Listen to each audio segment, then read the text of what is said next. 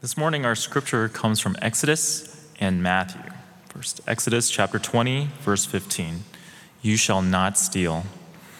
And Matthew chapter 6, verses 19 through 21. Do not lay up for yourselves treasures on earth, where moth and rust destroy, and where thieves break in and steal. But lay up for yourselves treasures in heaven, where neither moth nor rust destroys, and where thieves do not break in and steal. For where your treasure is, there your heart will be also. This is the word of the Lord. Praise be to Christ. Well, thank you, Charles. Good morning, everyone. I just want to boot off of something that Nate Tasker was sharing. I so appreciate him acknowledging all the lament that's going on in the world right now over so many things: the resurgence of COVID, Afghanistan, refugee crisis, a fresh refugee crisis, as if we already haven't had enough of those in recent years. And most recently in our own local community, as many of you know, a pastor, Father Thomas McKenzie, and his daughter Ella, in a sudden death situation involving a car accident this past week. And we just want to take a moment to pause before I get into the sermon and pray, especially for the McKenzie family, the Redeemer Anglican community, which is a very like-minded church community to us at Christ Pres, and a lot of relational crossover between our community and theirs. And we'd just like to pray for them before getting into the sermon. So let's do that now. Father in heaven, we come to you, Lord, with a degree of heaviness and a degree of lament and grief just over the state of so many things in the world right now. Most immediately, we think about the widow and the remaining daughter, Laura and Sophie McKenzie, as they grieve the loss of husband, father, daughter, and sister in Thomas and Ella from this past week. We pray that you would hold them close. We pray that you would in what I'm certain is such an overwhelming season for them, comfort them, draw near to them as only you can. We pray for the Redeemer Anglican Church family, that you would hold them close, as well as all the many friends and people who have been influenced and impacted by Thomas and the McKenzie family. Just pray, Lord, that this would be a season of comfort in the midst of grief, that we would be those who confidently and boldly lament and shed tears, even as we do so not as people without hope, because the resurrection is true. And yet, as we sang just a few moments ago, we're in a season of waiting with so many things, and we pray especially for this family and for this community, Redeemer Anglican, as they wait for your redemption, as they wait for healing from what is such a traumatic season for them. And Lord, we pray for all who are facing trauma, all who are facing hardship, all who are being called to wait in some respects excruciating ways, both locally and also around the world. We need your comfort. We need your mercy. Meet us, we pray. In Jesus' name, amen. Well, thanks for that, friends. We're continuing. By the way, welcome to those of you on the breezeway. Kind of weird to see myself right now through the windows as I look out on you in the breezeway. Speaking to myself from over there, that screen. Welcome also to those of you who are at home and or at home again due to COVID sensitivities and such. We regard you, as we always do, as being fully present with us. We're thankful to be gathered with you in ways that the wonders of technology allow us to be. So welcome.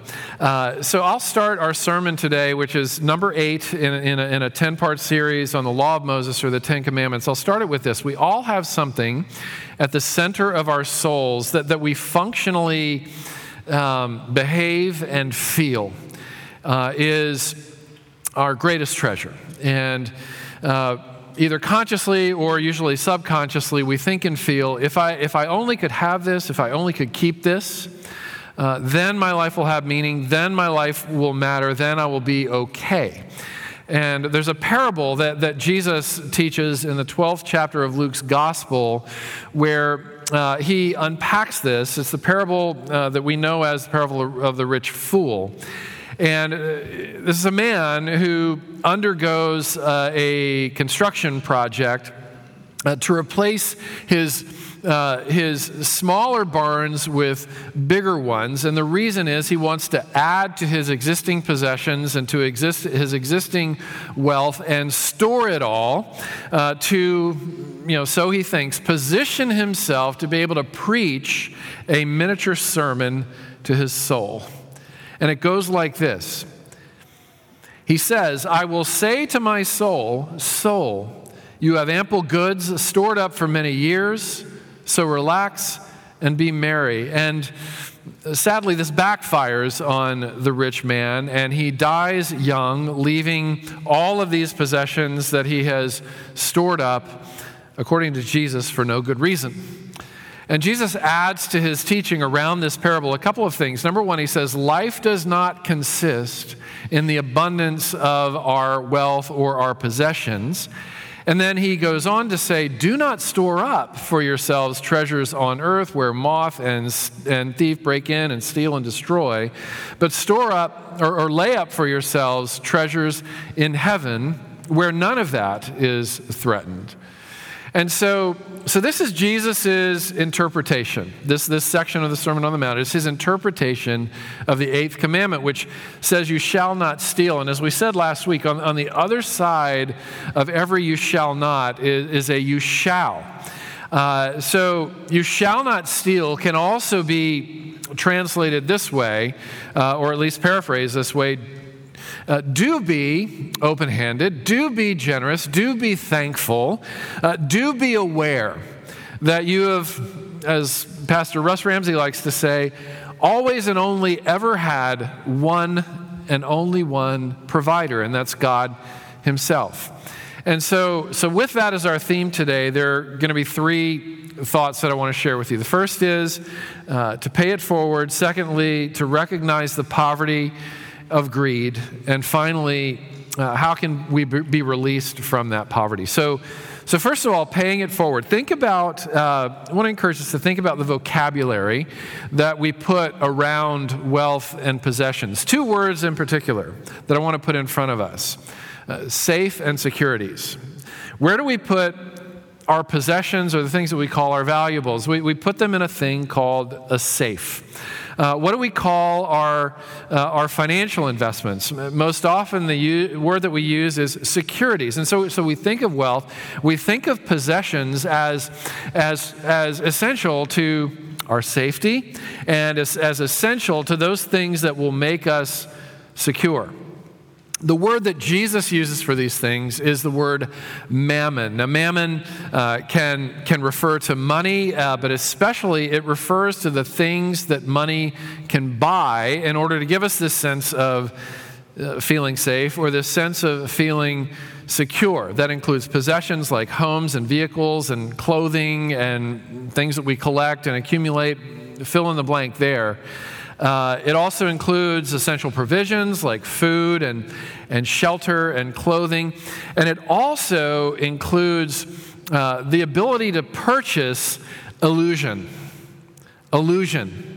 Two kinds of illusions specifically. One, the illusion of having an image that presents in which we present ourselves as being elite, powerful, attractive, fashionable, important, or happy. So we can use wealth in order to, in a sense, purchase that illusion. The other illusion that we can use wealth to purchase is the illusion of control. The illusion of control.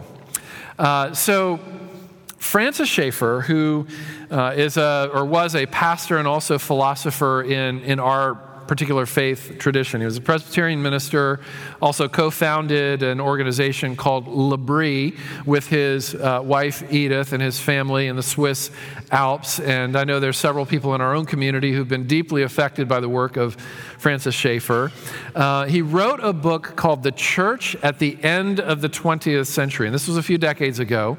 The Church at the End of the 20th Century. And in that book, he predicted that the downfall of the American church would consist in American Christians putting too much stock, there's another financial word, in what the New York Times has called affluenza, or as Schaeffer called it, the pursuit of personal peace and personal comfort and personal affluence. So Jesus says that this pursuit is a fool's errand. And that's the gist of all the teaching that's here in Matthew 6 from the verses that we had read, that it's a fool's errand not to have wealth or not to have possessions so much as to be excessively focused on pursuing them, keeping them, protecting them. Jesus says that is a fool's errand. And pertaining to the rich fool's barns in his parable, Jesus says, this man is foolish because this very night his soul is going to be required of him, and all of these things that he's prepared and stored up and is hoarding for himself, who will they belong to now? It's Jesus' way of saying you can't take any of it with you. Now, what he contrasts wealth and possessions with is the soul. He says your soul is the thing that you can and will take with you. And so the greatest investment, the most enduring investment, is the investment that impacts the human soul. And so I want to repeat again that having wealth is not the issue here. It's not the problem. Abraham, who we're told in the Bible is the father of all who have faith. In Galatians, Paul writes, if you believe in Christ, you are Abraham's offspring. You are heirs according to the promise that was originally made to Abraham. Abraham was a very wealthy man, and he was also, in most ways, a very faithful man. Job is another example. He's the wealthiest. He's described as the wealthiest person of his time in the book of Job, and he's also described as the most righteous person in his time. And so the two can go together. Jesus later in the Sermon on the Mount, in his teaching about considering the lilies of the field, considering the birds of the air, if God takes care of them, how much more, you being so much more valuable than them, will God take care of you? And he compares it to Solomon in all of his splendor. And he says what God gives to the birds and how God dresses the field is greater even than the splendor of Solomon, who was the son of King David and also one of the wealthiest people who ever lived. So it's not having wealth and possessions that's the issue. In fact, God wants people of his to live and their embodied existence, many of them, in more affluent communities and environments, because God wants to take the gospel and to take the good news of Christ to people in every kind of community. He wants his people living among the poor. He wants his people living among the wealthy. He wants his people living among all groups and communities in between. So it's not having wealth, it is serving wealth that Jesus is addressing here. You cannot love, Jesus says, or you cannot serve both God and mammon, both God and wealth, both God and possessions at the same time. There's a fork in the road at all times, and you've got to go one direction or another. You can't go both directions. So this word serve is from the Greek word doulos, and that is often translated in the Bible servant, and is also often translated slave. And so what Jesus is talking about is, really essentially the reality that everybody has to choose who or what their master is going to be. And what he's saying is, you want to be mastered by Christ. And you know that you're mastered by Christ, or you know you're mastered by something else, by virtue of where your time, energy, mind share, and resources go with the least amount of effort. Time, energy, mind share, resources with the least amount of effort tends to reveal the things that we worship, the things that we serve, the things that are our functional masters. And so Jesus then, in light of this, continues his teaching, and he says, where your treasure is, there your heart will be also. Where we put our treasure is revelatory or symptomatic of where our hearts are. And so that's the servant test. When it comes to wealth, it goes something like this. Some of us might say, well, the servant test when it comes to wealth is, am I or are we in a position where we are following through with this thing that the Bible calls the tithe, giving 10% of your wealth away to the Lord's work, to kingdom work, etc. And, for some people, that kind of 10% benchmark is a great sacrifice. It's a very significant sacrifice. For other people, it's a drop in the bucket. And so what Jesus does is he actually raises the bar on this question in an encounter that he has with a man that we know to be the rich young ruler. And in this encounter with the rich young ruler, Jesus doesn't ask for 10%, he asks for 100%. And the man comes to him and he says, all of your commands I've kept since I was a child, which is a pretty significant case of lacking self-awareness. All of your commands, Lord, I've kept since I was a child. And Jesus says, okay, well, let's just talk about 3 of them all with one statement. Let's talk about worshiping the Lord your God and the Lord your God only. Let's talk about not having idols that you falsely worship. Let's talk about, the coveting command. That's 3 of the 10. Let's just talk about 3 of those 10 that you say that you've kept all of your life, and I'll just consolidate them into one statement. Give away everything that you have to the poor and come follow me. Then you'll be wealthy. Then you'll know what it means to be rich in the truest sense of the word. And it says the rich ruler walks away from Jesus, feeling like that's way too much of an ask. But it doesn't say he walked away feeling scolded. It doesn't feel like he doesn't walk away feeling like he was shouted down. It says he walked away sad. When you walk away from something or from someone feeling sad, you're sensing that you're missing something, that you're actually walking away from something that might be life-giving. And yet it was too much for him to ask, because more than him having money, his money had him. More than him having possessions, his possessions had him. And for the rich ruler, it was a unique ask.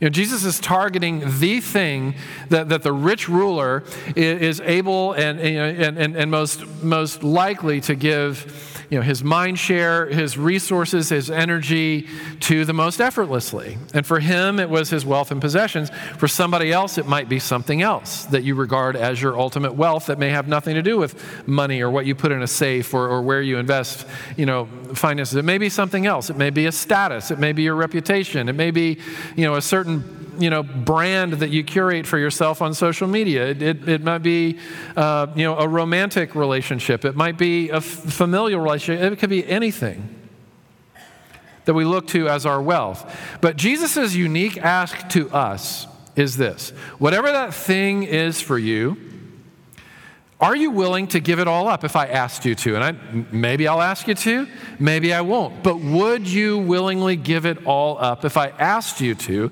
if it meant you could have deeper and more of an experience with me as your wealth?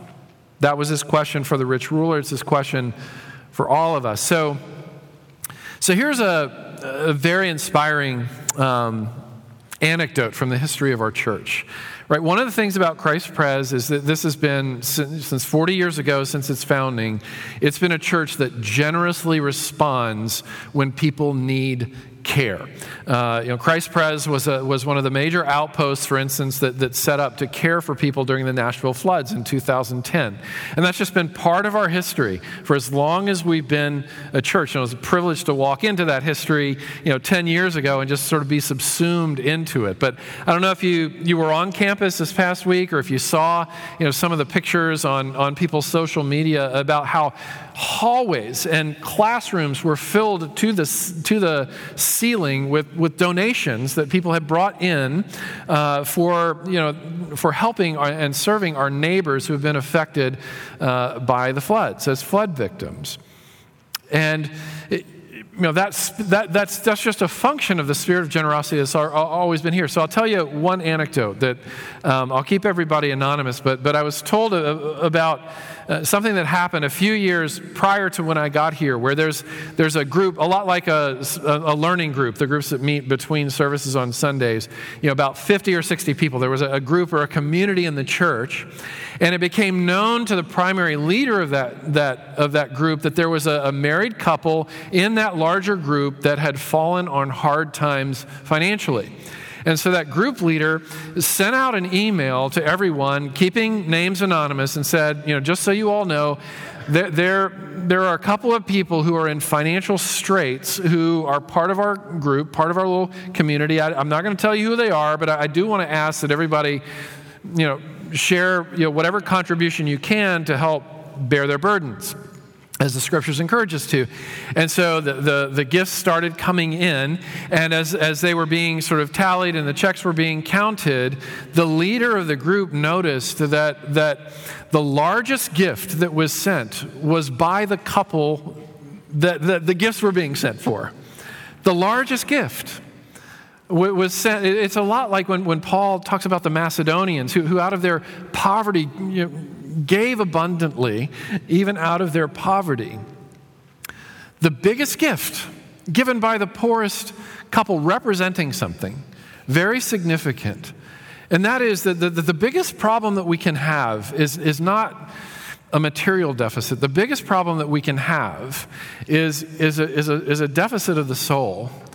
And this couple's response to an ask like that in their own situation represented that they were, ironically, among the most wealthy, in the truest sense of the word of wealth, in the whole group. And so pay it forward. That's number one. Number two is recognizing the poverty of greed where greed exists. So Jesus puts it this way in verse 19. Do not store for yourselves treasures on earth where moth and rust destroy and thieves break in and steal. So the rich ruler, the question that he asked Jesus is this. After he said, all your commands I've kept since I was a child. Lack of self-awareness. And then he says, but Lord, what do I still lack? There's still a sense in him that he lacks something. And Jesus' answer reveals that the thing that he lacked most was lack.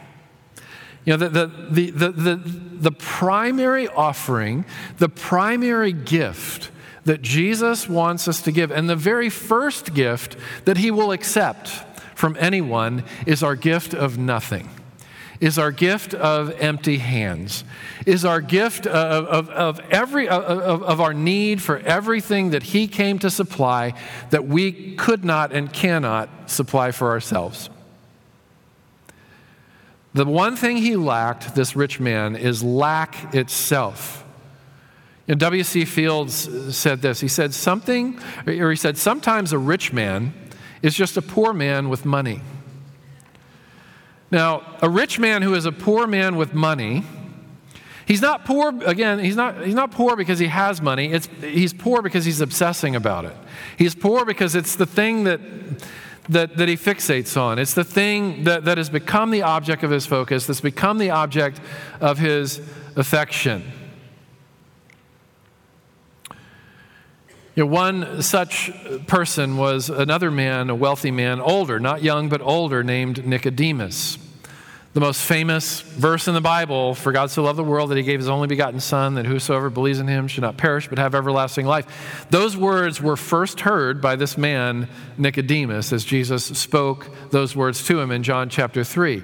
Now, Nicodemus was a man who represented the portrait of what some would call the good life. He was a pillar in the community.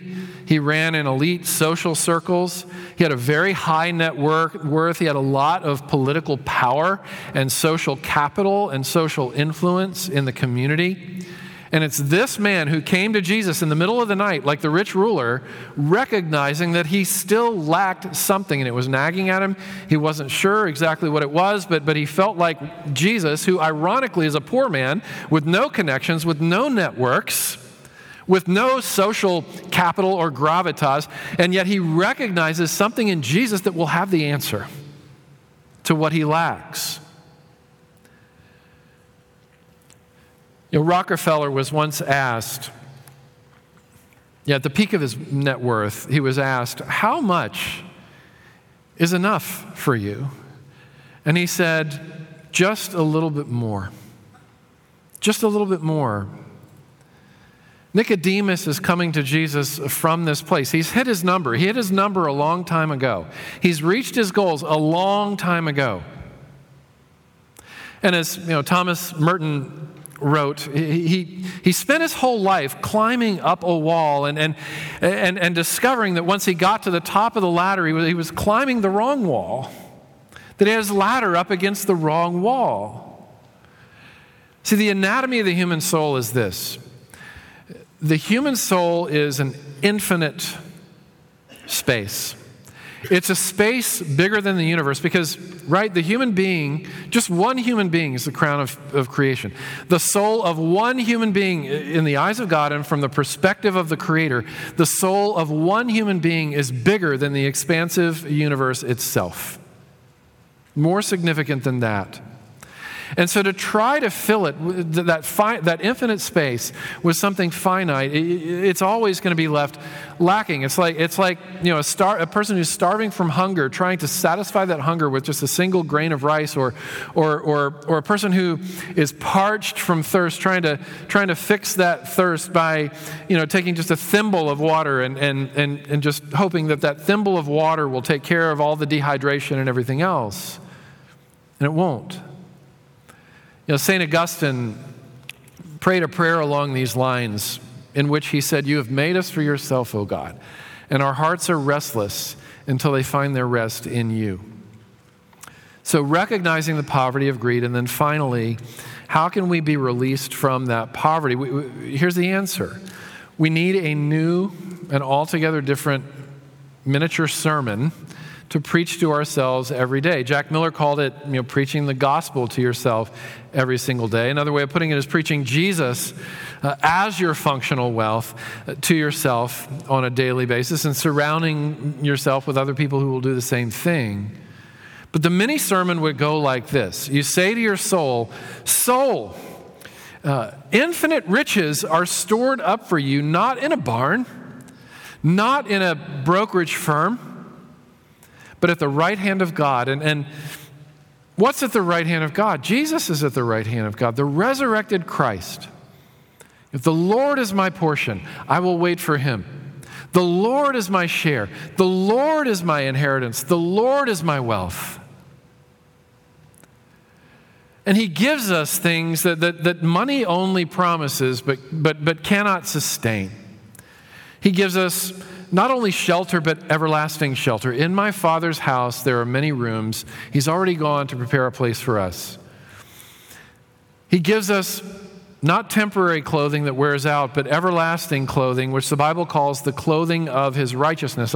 Not unlike how the father in that parable in Luke chapter 15 dressed the prodigal son. When the prodigal son comes home after defeating himself and tiring himself out through wild and rebellious living, he comes home thinking that he will only be received as a doulos, as a slave. And his father says, "Make no mistake about it, and I'm going to do all of these symbolic things to demonstrate to you that I'm receiving you back as a son with full rights, as a full heir." And so he says he puts the robe on him, he clothes him. Clothing of Jesus' righteousness, his beauty and perfection. He puts the signet ring on him. He clothes one of his fingers with the ring that says your family.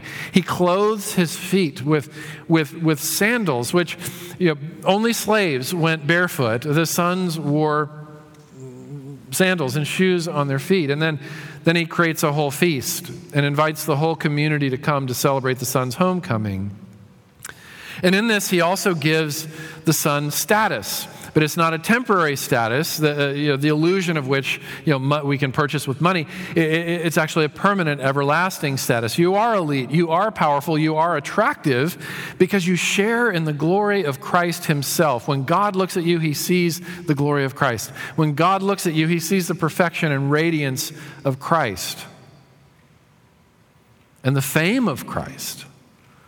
That's a big word and a big desire in Nashville. Fame is a currency in our city that is desired by many. And if we can't get fame, we want to get close to it. We want to have access to it. We want to have friends who are in the world of fame. Because being famous or being close to fame somehow gives us this feeling of being more important and more seen than we were when we were without it, which is, again, another illusion. Just think about the people that Jesus moved toward.